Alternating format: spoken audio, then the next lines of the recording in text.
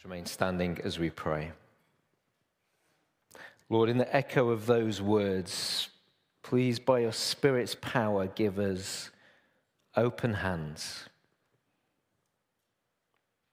as we bring you the offering of our whole lives.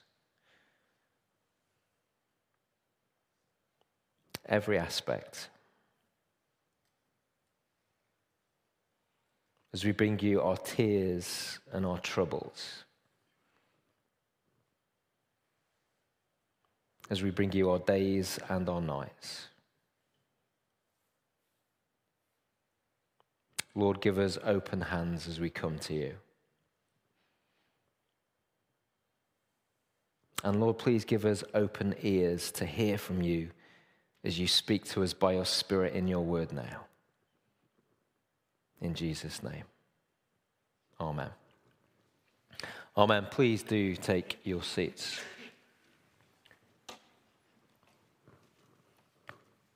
Well, good morning, everybody, and welcome to our new series in the book of 2 Timothy, which we've entitled The Truth We Hold, The Truth We Hold.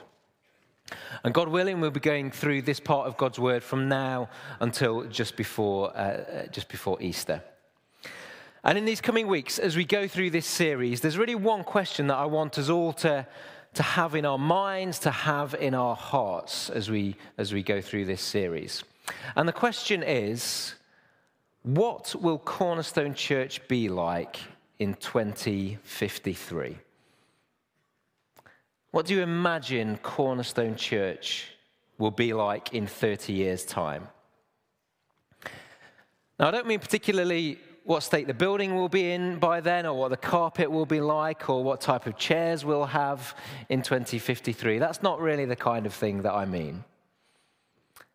Rather, the people, the leadership, the teaching, the fellowship, the beliefs, the culture, the mission, the heartbeat. What will Cornerstone Church be like in 2053? And by extension, I guess you could ask, what will other churches in the UK and beyond be like in 30 years' time? So throughout the coming weeks, have that question bubbling away in your heart, in your mind.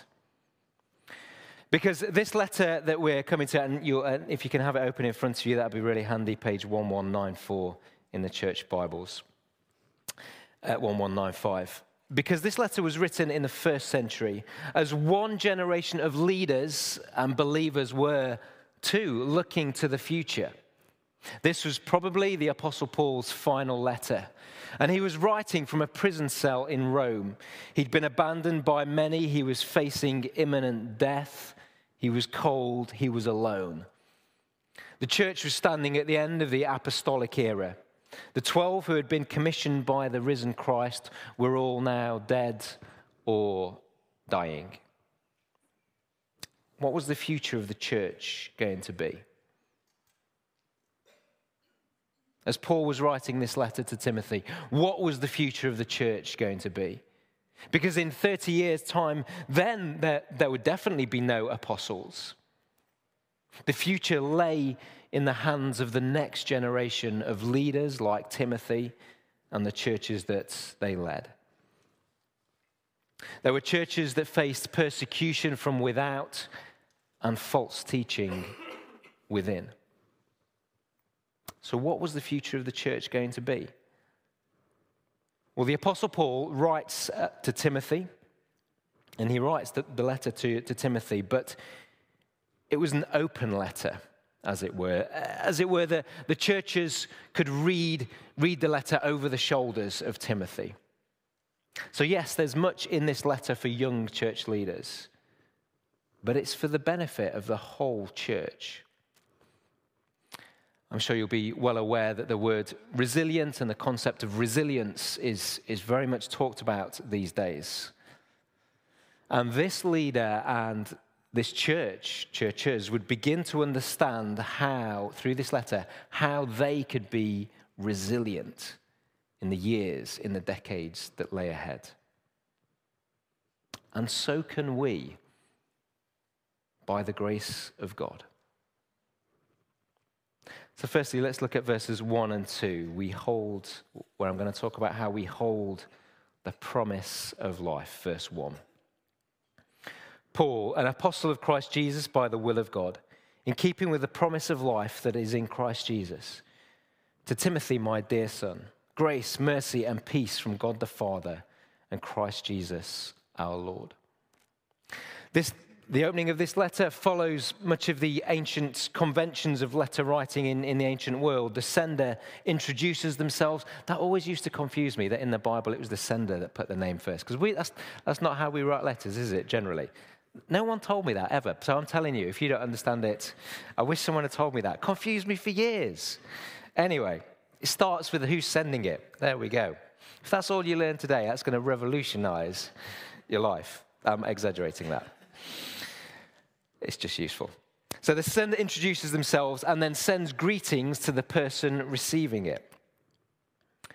But look at those verses and notice how those conventions are saturated with God, with his promises, with his purposes in Christ, drenched with Christian mercy, grace, peace. And even as we just read these opening verses, we get the sense that what's going to come in this letter is going to be warm and it's going to be weighty. Paul's tender and sincere. He writes both with apostolic authority and the loving affection of a spiritual father. Timothy must heed what Paul says, and we must too. There is challenge in this letter. There is challenge. Yet it comes in the context of a letter that is headed with grace and mercy and peace, a triple blessing, a promise and a prayer. Grace, mercy, peace. And I just want us to pick up on that phrase in verse 1 especially. What Paul writes is in keeping with the promise of life. We need reminding that being Christians means we hold the promise of life. Not drudgery, not performance, not escapism. We hold the promise of life. The Apostle Paul, remember, he was staring death in the face, and yet he knew the promise of life. And I want to remind us that we hold the promise of life. In Christ, we have a bigger story, a better story than any of the competing stories, the competing narratives that we're urged to hold on to in our day to day. If you were here last week, I loved the title of that children's book that Debbie from 10 of Those held up, that points to someone bigger, someone better. I love that we're able to host that conference that Catherine was talking about telling the next generation the story of the promise of life. And I think we've got a wonderful opportunity to share the promise of life with the next generation. That in the Bible, we are given a better story about who we are. A bigger story about our place in the universe. That we hold in this story, in this true story, we hold the promise of life in Christ Jesus. I saw an advert over Christmas time. I don't know if you saw it as well. It was for an app that reads books to you. And the strapline for the advert was something like, "For the story you need right now." For the story you need right now. And brothers and sisters, this true story of the promise of life is the story that we need right now.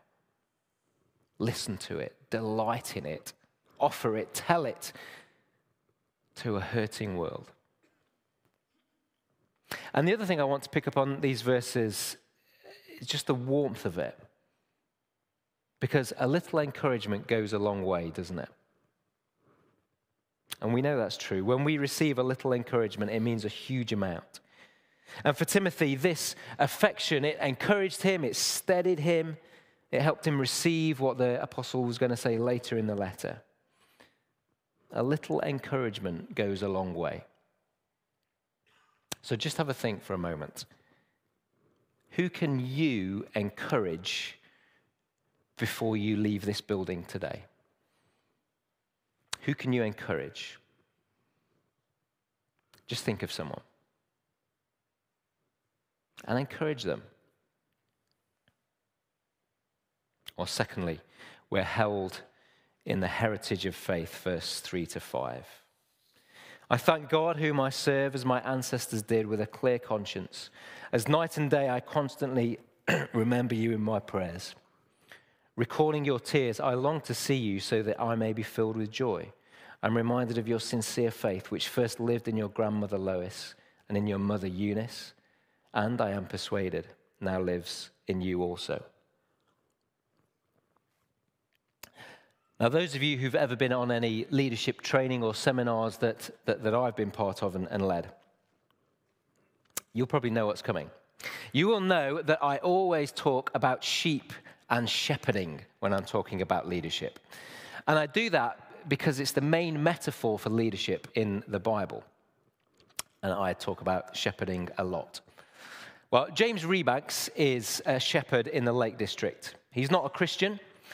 And yet I have learned a lot about Christian leadership from him because he is a shepherd. And as I've read his books about shepherding, it's helped me to have some real insights into the work of a shepherd. And from that, a better understanding of what the Bible means when it talks as church leaders being shepherds over God's flock. And, well, I would love to talk about this all day. I'll be available afterwards if you want to talk about sheep and shepherding. But there's just one quote that I want to share on this subject today from what James Rebanks said in an interview once on Desert Island Discs, I think it was.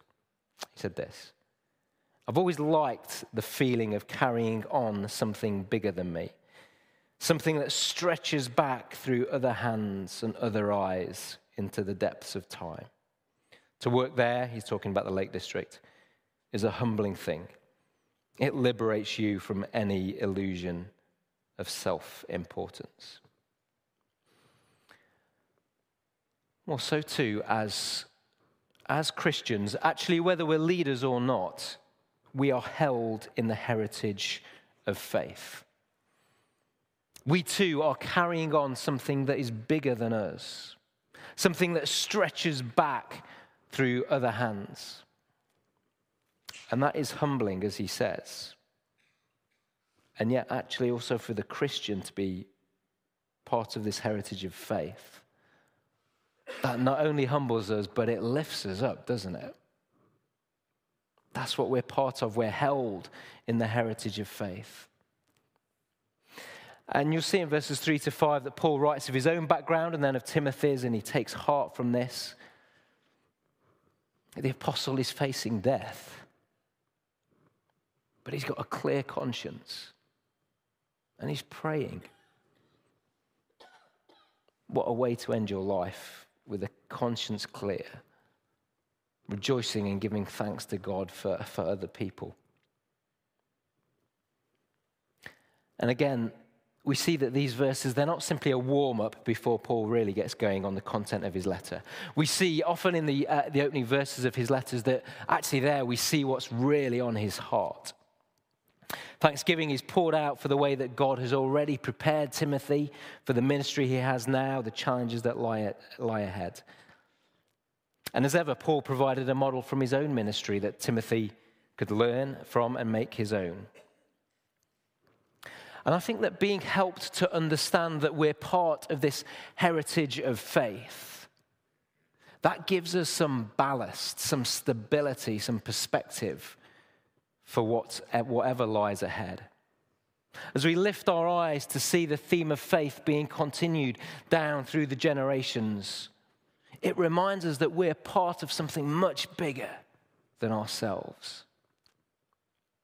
And you'll see in these verses that we see a glimpse of the worth of Christian family. You'll see in verse 5 that Timothy is the fruit of the ministry of his mother and his grandmother. And if part of your testimony is that that your parents or your grandparents were Christians, and that eventually you too came to faith in Jesus Christ, then please don't think that that is a boring testimony. That's often how we describe it, isn't it? Oh, my parents were Christians, and eventually I made my own decision. It's not that interesting. It is not a boring testimony. We're richly blessed. That's a wonderful story if that's your story. And to the names Lois and Eunice can be added many generations, many other examples of Christian mothers and grandmothers who've instructed, who've prayed for their children and grandchildren, as well as fathers and grandfathers, of course. Now, if you came into the room upstairs where I work, you would see in the corner this frame. And you probably won't be able to see it from where you are, but in faint writing, you'd see it's some handwritten sermon notes for a sermon that was given. And those notes, that handwriting, aren't mine. It's not my sermon. Those sermon notes were written by my grandmother in preparation for a sermon that she gave, actually about 30 years ago. And when my maternal grandmother died, I inherited her Bible commentaries, and I found these notes in the Tyndale Colossians one that she had. So I put them in a frame, put the 2 Timothy Bible reference on the frame to remind me of my heritage of faith. And that inspires me and helps me as I work and lead and minister. And it stabilizes me as well, actually. Because Paul was helping Timothy to look back to his spiritual heritage and to be given a stabilizing perspective by it. To see how God's work of equipping him for his responsibilities, for his ministry, actually that had begun many, many years ago. And so it is for us.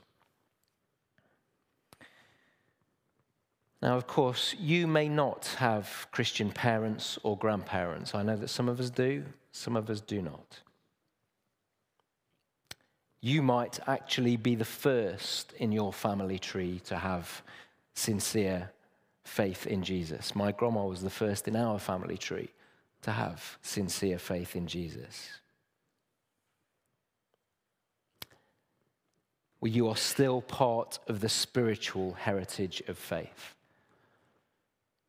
And you will have spiritual parents and grandparents who nurtured you in the kingdom.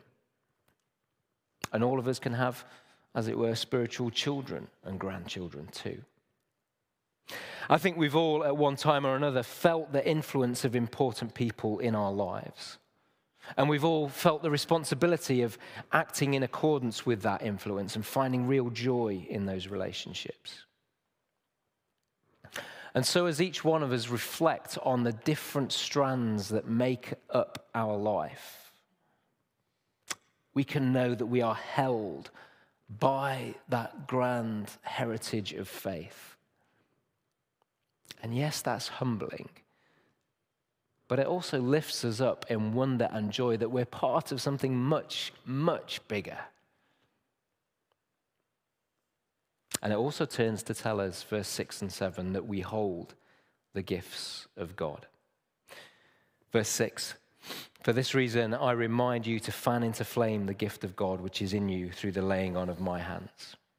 For the Spirit God gave us does not make us timid, but gives us power, love, and self-discipline. Remember that this letter is written to a specific person, to Timothy, but it's also an open letter to the whole church. It's part of Scripture, God's word, which speaks with power to the church around the world today. And so we can understand Paul's specific message to Timothy and his situation, and then we can understand the implications for churches generally. Here, Paul was reminding Timothy to develop the gift that God had given him. You know, as we read the New Testament, it seems that Timothy was probably quite a different kind of person from the Apostle Paul. Maybe Timothy was more naturally shy and introverted. And actually, that's a good reminder for us that we shouldn't just look for leaders who are like us. Paul loved and believed in Timothy and urged him on in using the gift that God had given him as the person that he was. And Paul uses the phrase, you'll see it there, fan into flame the gift of God. Think about a box of matches. That has got the potential to spark a massive blaze. But even a match needs to be struck first. And all fires will eventually die down unless they're stoked up regularly and fresh fuel is added. An untended fire eventually becomes just ashes.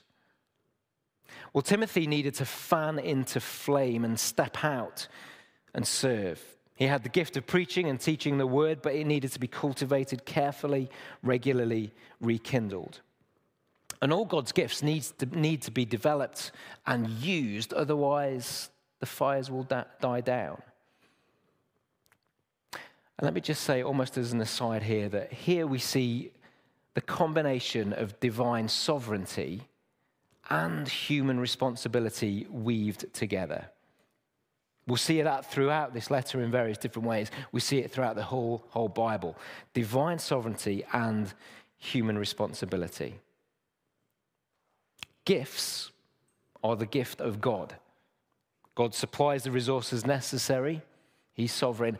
And we have a responsibility to fan into flame, to use, to develop, to cultivate the gifts of God.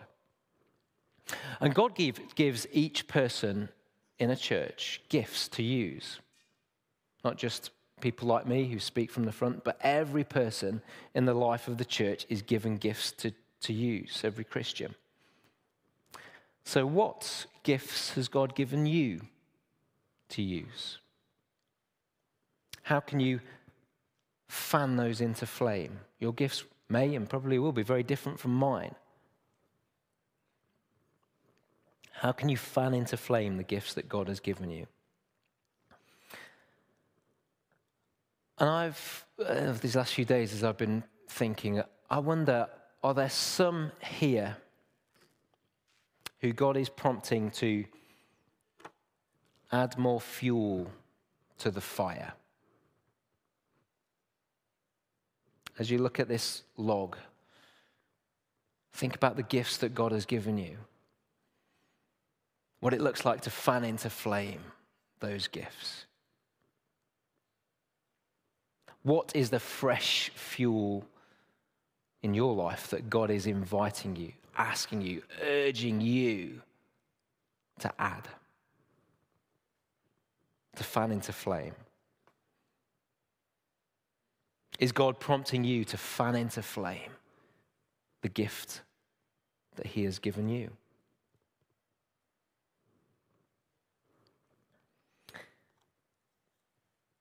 And I also want to reflect on a gift that we sense as a leadership team that the Lord is giving to us together as Cornerstone Church. And we sense that the Lord is giving us the gift of raising up future leaders in churches in a variety of ways. Raising up men and women who will be able to serve God's people in the future, some by remaining at Cornerstone, some by being sent elsewhere to lead and to serve in the years ahead. And we believe that this is a gift that God is giving us that we must add fresh fuel to fan into flame in these years. You might have heard of our new ministry development scheme, and we want under God to seek to train at least 6 to 8 people between now and the end of 2030. Those on the scheme will join the staff team of Cornerstone for 3 to 4 years, receive theological training, ministry experience in various contexts. David Upton began the MDS last August, and we hope that he'll be joined on the scheme by many others in the coming months and years. And there are other ways in which we're raising up voluntary leaders through our Emerging Leaders program and so on. And I talk a lot about sheep and shepherding in that program as well. But today I just want to highlight the ministry development scheme and to just say how excited we are about that, and also to share that we will need to raise about £1 million over the coming 7 or 8 years to fan into flame that gift of God that we believe he's given us. And these men and women are precious gifts of God that we hold, amongst many others. And there's so much potential. We had an away day as a staff team on Tuesday of this week, and we went to an Anglican church in Derbyshire where one of our former interns is now on the staff of the church there. And it was great to see how he's doing and how leaders can be sent from here to other places, having had some experience here and then going to bless God's people in a more rural context. And then after that, I've spent the last few days in Newcastle with some others from Cornerstone, a Crosslands residential conference. We were alongside about 100 men and women, all training in leadership in churches. And it was so encouraging to see, particularly as we look to the future, the gift of God. And we really do believe that at Cornerstone we have, under God, a significant part that we're being invited to play, fanning into flame the gift of God. I think the future of the church is really exciting. We hold the gift of God, and fourthly, we're held by the Spirit of God, verse 7 and 8. For the Spirit God gave us does not make us timid, but gives us power, love, and self-discipline. So do not be ashamed of the testimony about our Lord or of me, his prisoner.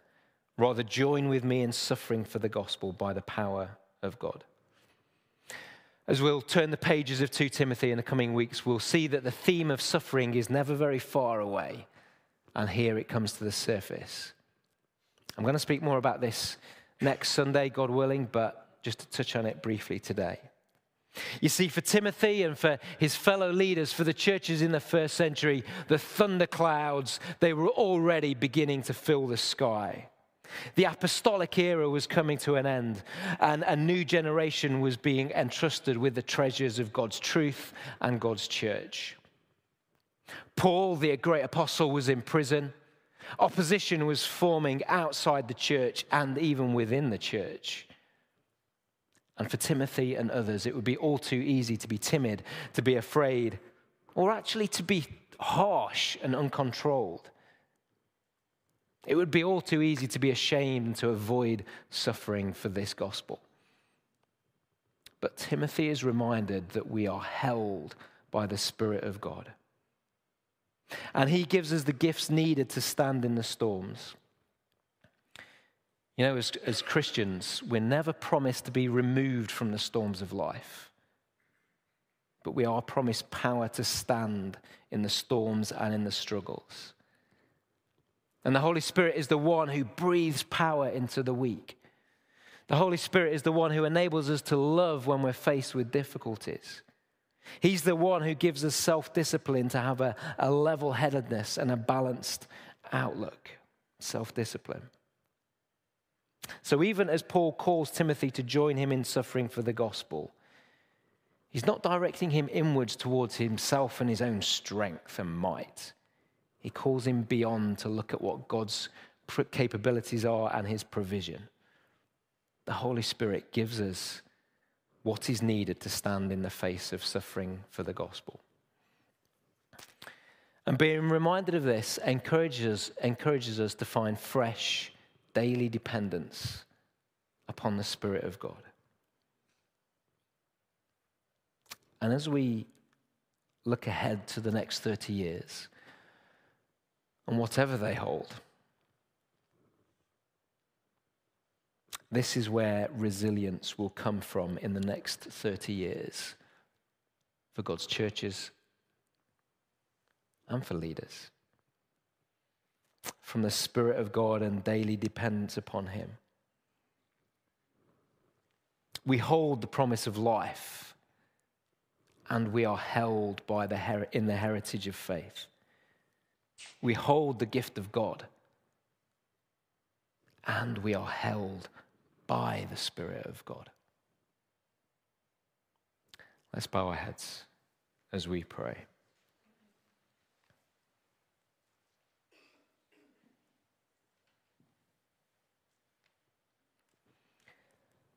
Spirit of the living God, fall afresh on us.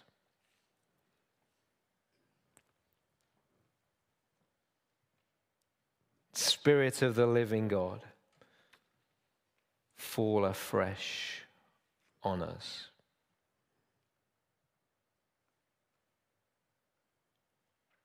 Break us, melt us, mold us, fill us.